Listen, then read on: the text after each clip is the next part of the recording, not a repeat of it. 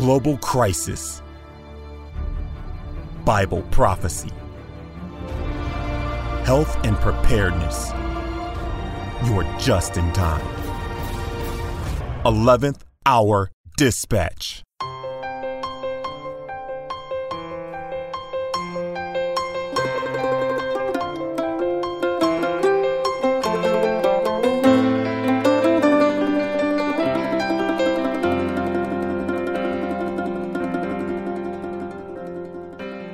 Father in heaven, we pray for your presence with us as we consider world events from the biblical perspective. We know that you have given us peace that transcends all understanding, and we ask for that knowledge of Jesus Christ, that assurance of our salvation and of the hope of his soon coming. And we pray this in Jesus' name. Amen. Welcome to 11th Hour Dispatch. Here we've got another 30-minute news broadcast for you because, my friends, there is a lot going on in our world today. I can hardly even keep up with the news headlines these days, and in fact, I try not to keep up with them too much. In other words, immersing yourself in the 24/7 news and information and political onslaught of everything that's happening, it can become overwhelming and, in fact, can be bad for your spiritual, emotional, and physical health. So just a brief 30-minute experience seeing what biblically is transpiring today from the prophecies that we see in Revelation, in Daniel, in Matthew 24, in 2 Timothy chapter 3. All of the things that the Bible said would transpire shortly before the coming of Christ, we are seeing happening before our very eyes today. We reported on the natural disasters yesterday with the wildfires and with the floods that are taking place in Louisiana. How about this news headline from the UK Mirror? Coffins float down street as Louisiana floods uproot caskets from graveyard. That's not something I think I've ever seen before. Denham Spring resident says, quote, "We've never seen anything like this. It's worse than Hurricane Katrina." AFP reports, weary firefighters Thursday battled a raging inferno that was threatening the homes of more than 82,000 people in Southern California and sent flaming firenadoes tearing across the brush, tornadoes of fire. Nearly 1,600 firefighters were fighting the giant blaze, but had only contained 4% of it, according to a fire service official. Dramatic local TV news footage captured from the front line of the wildfires in the town of Phelan showered tornado-like flaming vortexes, known as firenadoes, sent spinning into the air by the ferocity of the blaze. We have very, very dry brush, thick fuel. It helps move the fire along very quickly, Lynn Talmachoff, spokeswoman for the State Firefighting Agency, told AFP. It is very dangerous to the public and also to the firefighters. Governor Jerry Brown declared a state of emergency for San Bernardino County, just 60 miles east of Los Angeles, where the so-called Blue Cut fire was quickly growing. Its cause still unclear. Whatever its cause is, we know that it is an indicator of biblical prophecy being fulfilled. Not just this individual wildfire, but the trend that we've seen in increasing wildfires, increasing floods, earthquakes, and so on upon the earth. These were prophesied in the Bible. This is not a surprise to be seeing it taking place.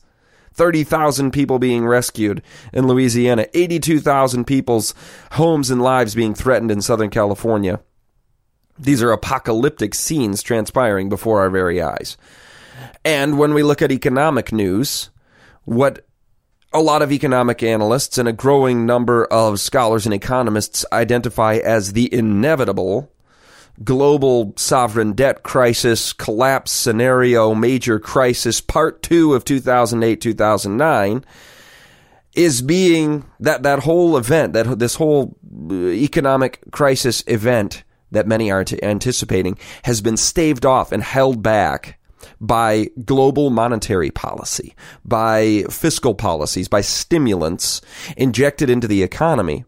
Or one might add, the four angels at the four corners of the earth holding back the four winds of strife prevent real serious natural disasters, World War III conflagrations, economic collapse, because there is an angel This is symbolic, of course. There's not literal wind at the four corners of the earth and angels holding wind. The winds of strife represent the massively apocalyptic events that precede the coming of Christ that will really shake the world to its core. And the Bible says men's hearts will fail them for fear of what is coming upon the earth, and the rich and the mighty men and the slave and every king and every free man is running into the rocks and the mountains, calling for them to fall on them because people have so much fear. Now, we don't have to have fear.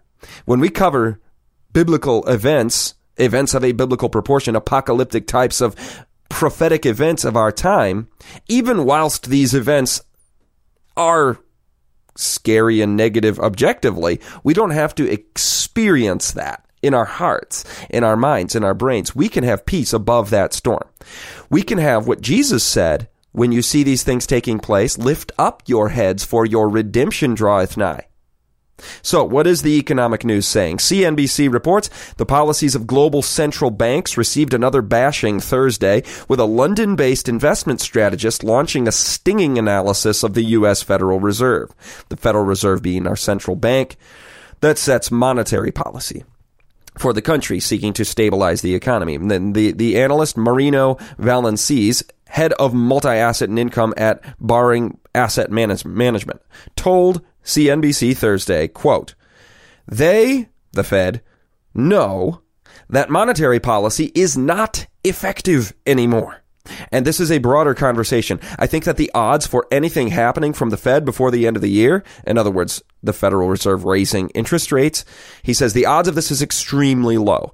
Even if inflation reaches the 2% target, which is possible if not probable, they will not even act at that stage, he says. They will allow 2.1% inflation, 2.3% type of inflation rates to be in the market, and only then address the problem. So he's saying, don't look for increases in interest rates, because central banks artificially hold interest rates low perpetually now for not just months, but years, and even in some cases a decade or more, like in the United States, near zero interest rates for a decade. In Japan, that's been going on for even longer. He says they're not going to raise them this year. Valences of the Baring Asset Management based in London. He says global investors are monitoring the moves of the Fed, which was in turn the Fed was monitoring what global markets were doing. Thus, both were held in a deadlock until the end of the year. And this is where we've been. We've been sort of in this holding pattern, which many analysts have identified as the calm before the storm. And they're doing everything they can to prevent this economic event from breaking through before the election, because the establishment that is the ruling power does not want a Trump presidency. Whatever you think of Trump politically, personally, aside, the ruling powers view him as a threat to them. And if there were an economic event, a major crash scenario, a major economic crisis this year, well, that would favor very much the outsider candidate, Donald Trump. So for many reasons, they're seeking to hold this thing back. Economic cycle theory and the best interpretations of forecasting economic events has, for the past year plus a little bit, been saying, red alert, look out, the global economy is in major danger. And that panned out to be accurate, as most economies around the world, emerging markets especially, stock markets, have really struggled around the world. The United States economic downturn has begun much more slowly, much more cautious move into this. But what we see around the world is pretty significant, pretty major. We'll keep our eye on it as it relates to Bible prophecy, because you can anticipate that prior to laws coming in saying no buying or selling unless you acknowledge the authority of the beast. And that's what the Bible prophesies. It says there will be laws that come in saying you may not buy or sell unless you take the beast's mark and receive that as your worship of the beast. There will be precedent-setting phases. There will be catalysts that lead to these sorts of policy discussions taking place.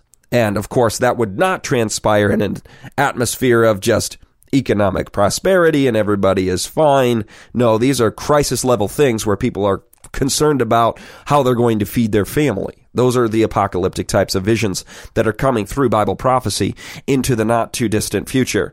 Who knows when? We don't set dates, but we'll keep our eye on it. Another thing from Bible prophecy, wars and rumors of wars. We talk about this on the broadcast a lot and have more lately been talking about this because of headlines like this one. Reuters.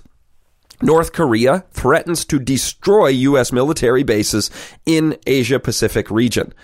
Now, that's not that uncommon to hear that sort of crazy militaristic rhetoric coming out of the communist dictatorship of North Korea.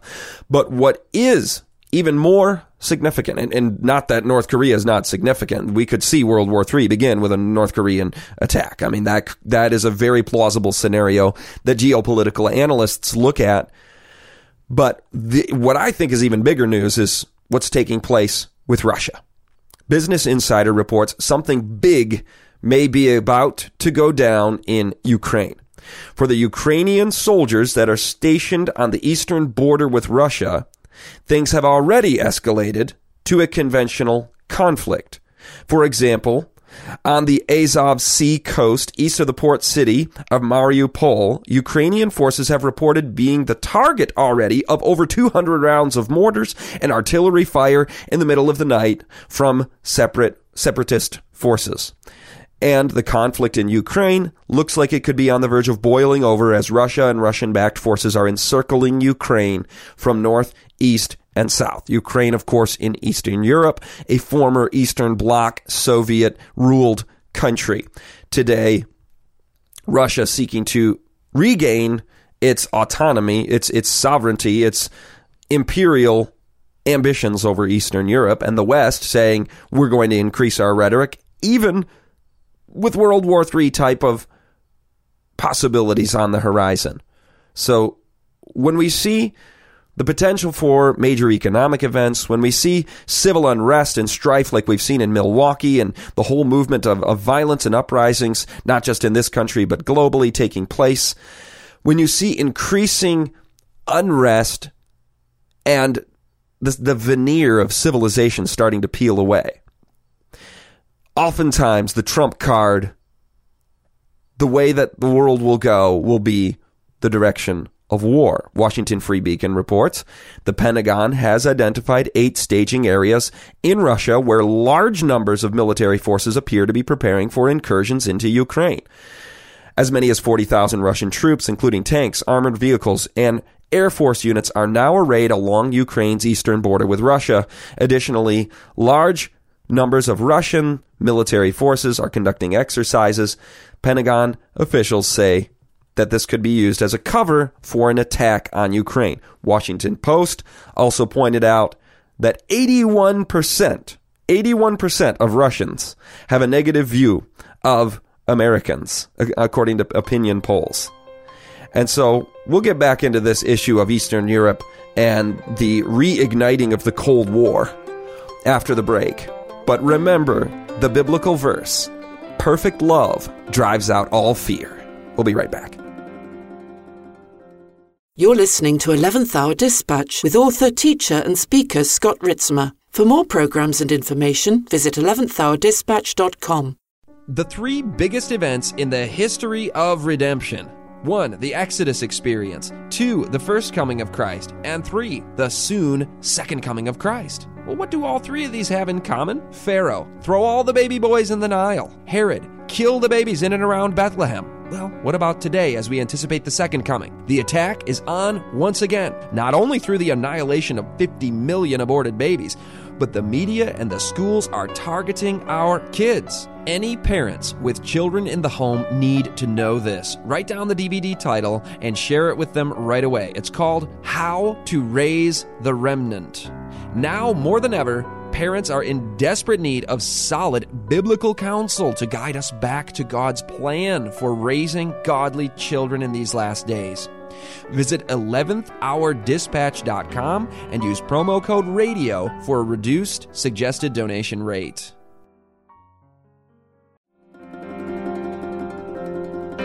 Wonderful, merciful Savior, precious Redeemer and friend. Who would have thought that a lamb could rescue the souls of man? Oh, you rescue the souls of man. And we are back. This is 11th Hour Dispatch. I'm Scott Ritzema, your host, and boy, am I grateful. I don't know what we would do without the everlasting gospel of the cross of Jesus Christ and his present work, mediatorial work as our high priest in heaven. If we did not have Jesus, if we did not have the hope that he gives, the peace, the forgiveness, salvation, wholeness, redemption, and complete restoration that he is working in each one of us each day that we behold him and walk with him, the insanity of our world would overwhelm.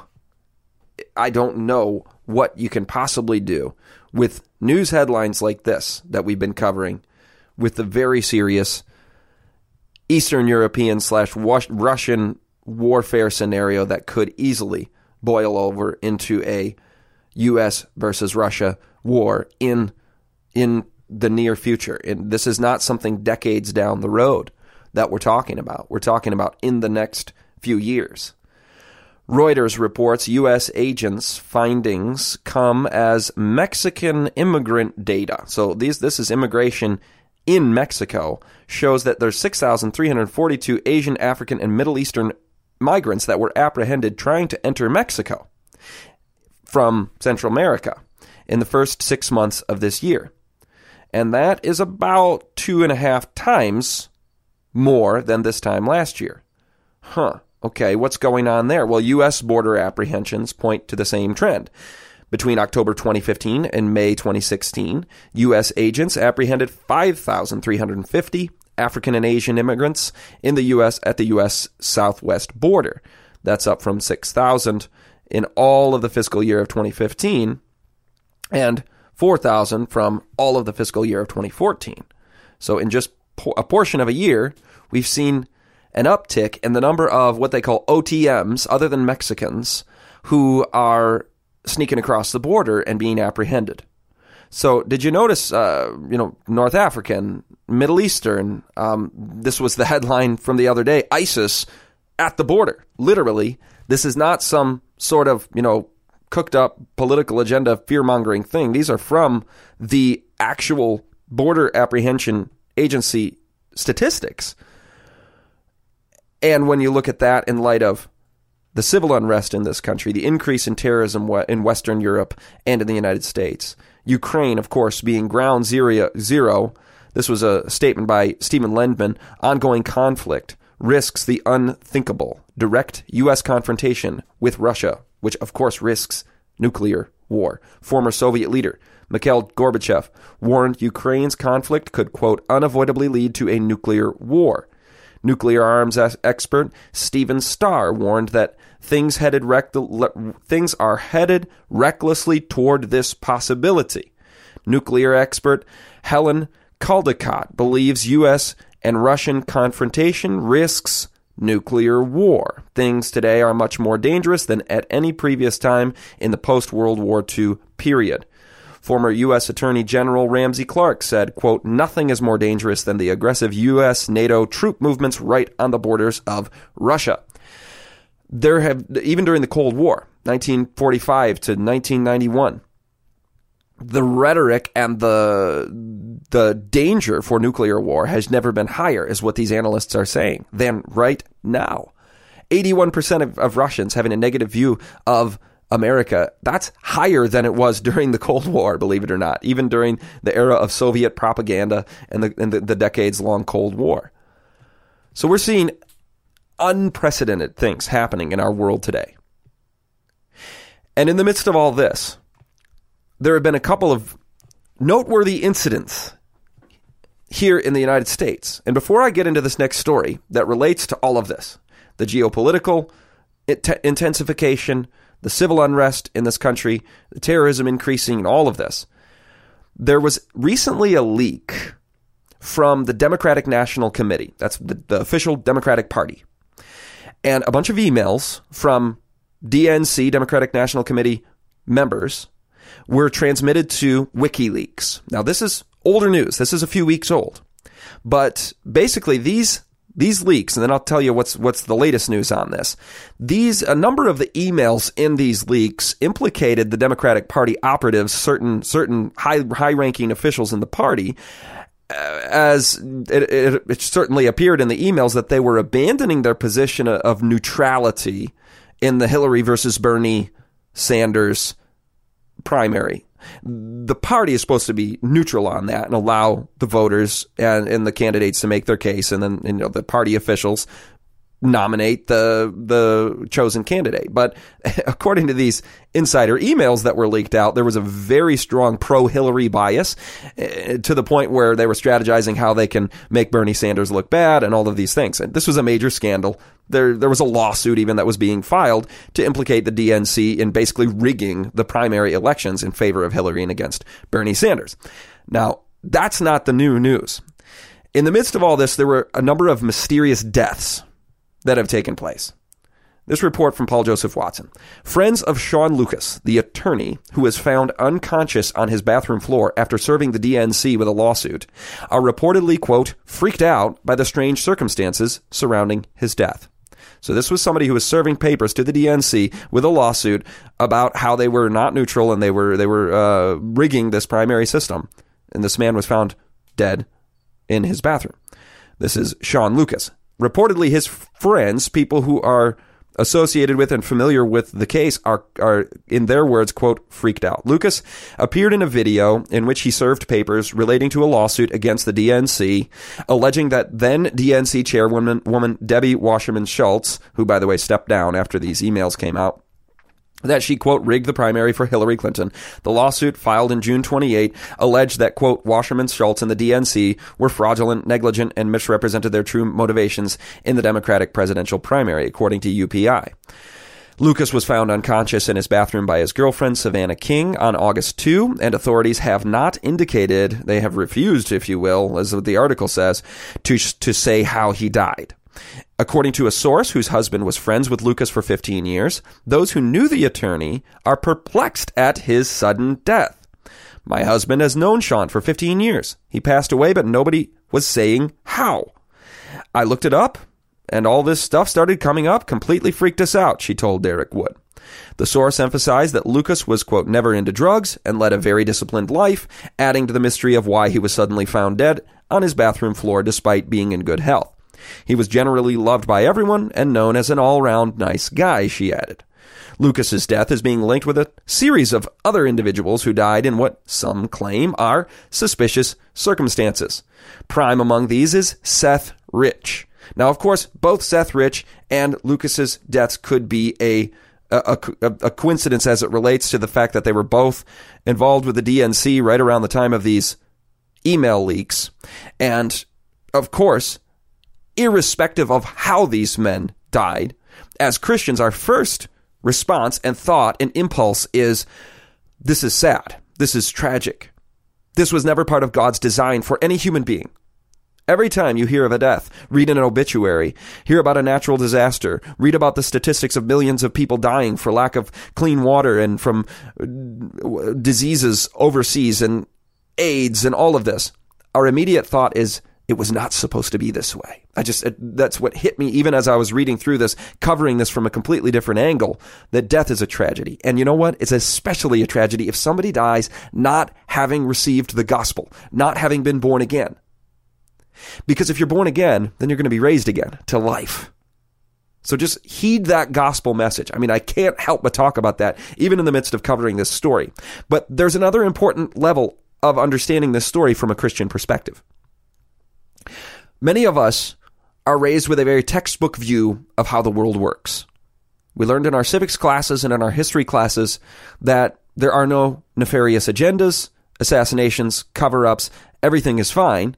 And then when you receive the mainstream media narrative of world events, we kind of go back to sleep and we assume that, you know what, apocalyptic type of events of crazy things happening and tyrannical types of laws being proposed, like you can't buy or sell unless you receive the mark of the beast, and all of that, that's in the distant future. It could never happen now because everybody in the current establishment is good and honest. Now, we would never want to point fingers and say, we've got this all figured out. But these mysterious deaths do raise the question of what really is going on in the corridors of power. I mean, we're getting leaks out of top presidential candidates being briefed by global elites who are saying that they're talking about staging assassination attempts, fake assassination attempts. We are living in interesting times. I don't have time to go into all that, but incredible things are coming out in the era of leaks. History is becoming more interesting. I used to teach history, and a lot of it, the victors write the history, right? And you get the official explanation of things, and everything that happens behind closed doors and the nefarious efforts of powerful people sometimes never come to the fore. And we'll learn about that in the millennium when we have 1,000 years to understand why some people are in heaven and some people are not. And the books will be opened, and it says that we will be seated and the judgment will be seated at that time. And that's after we are raised up and go to heaven. Study this out in Revelation, by the way. Go to BibleProphecyTruth.com. We're going to learn a whole lot up there when we are finally invited into the kingdom and given the knowledge of the judgment that God has exercised during these last days of Earth's history. But who's Seth Rich? I covered the Sean Lucas. He was the one that his friends and folks associated with him, as they're saying they're, quote, freaked out about the circumstances of his untimely death right around the time that he was serving the papers for this lawsuit regarding the leaks from the Democratic National Committee's perhaps unfair and illegal activities. But here you have another guy, Seth Rich. Now, this was somebody who was identified by Julian Assange of WikiLeaks as the source for the DNC email leak. Now, Julian Assange didn't come out and just say it. He hinted at it, and it was a pretty clear telegraphing signal saying, yeah, Seth Rich, the one who was shot in the back in the middle of the night in Washington, D.C. on the street, he was the source who leaked these emails from the Democratic National Committee to WikiLeaks to make them public for the whole world to see how politics is not as we learned in civics class in middle school. And he was shot in the back in the middle of the night, they say, by a robber. But then his phone, his wallet, everything was on him. He was not robbed. Mysterious? Who knows? The Lord knows. And whether we track down every detail of every conspiratorial action that takes place in high levels of power in this world is not the most important thing. But being aware that we live in interesting times and we will soon see interesting events. You can mark my words on that. We see the trends all around us. Looking at this from a social science standpoint, and of course, biblical prophecy points to very interesting times ahead. So, what do we do in light of all this? We fix our eyes upon Jesus. He's the only solution. He's the only way to turn. He is the author and finisher of our faith. See you next time.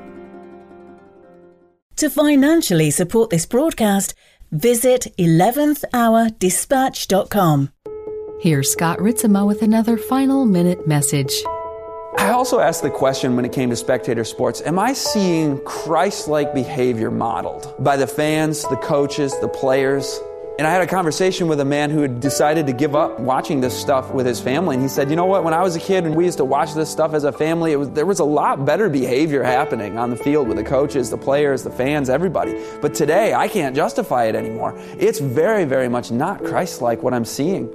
I actually asked myself, am I hoping for people to lose and perform poorly when I'm watching this game? Is that a Christ-like impulse? Or does watching this make me more Christ-like? When I'm watching this basketball game, this football game, whatever, does it help me to have more love, joy, peace, patience, kindness, goodness, gentleness? Or is it bringing the opposite out of me? Brought to you by beltoftruthministries.org.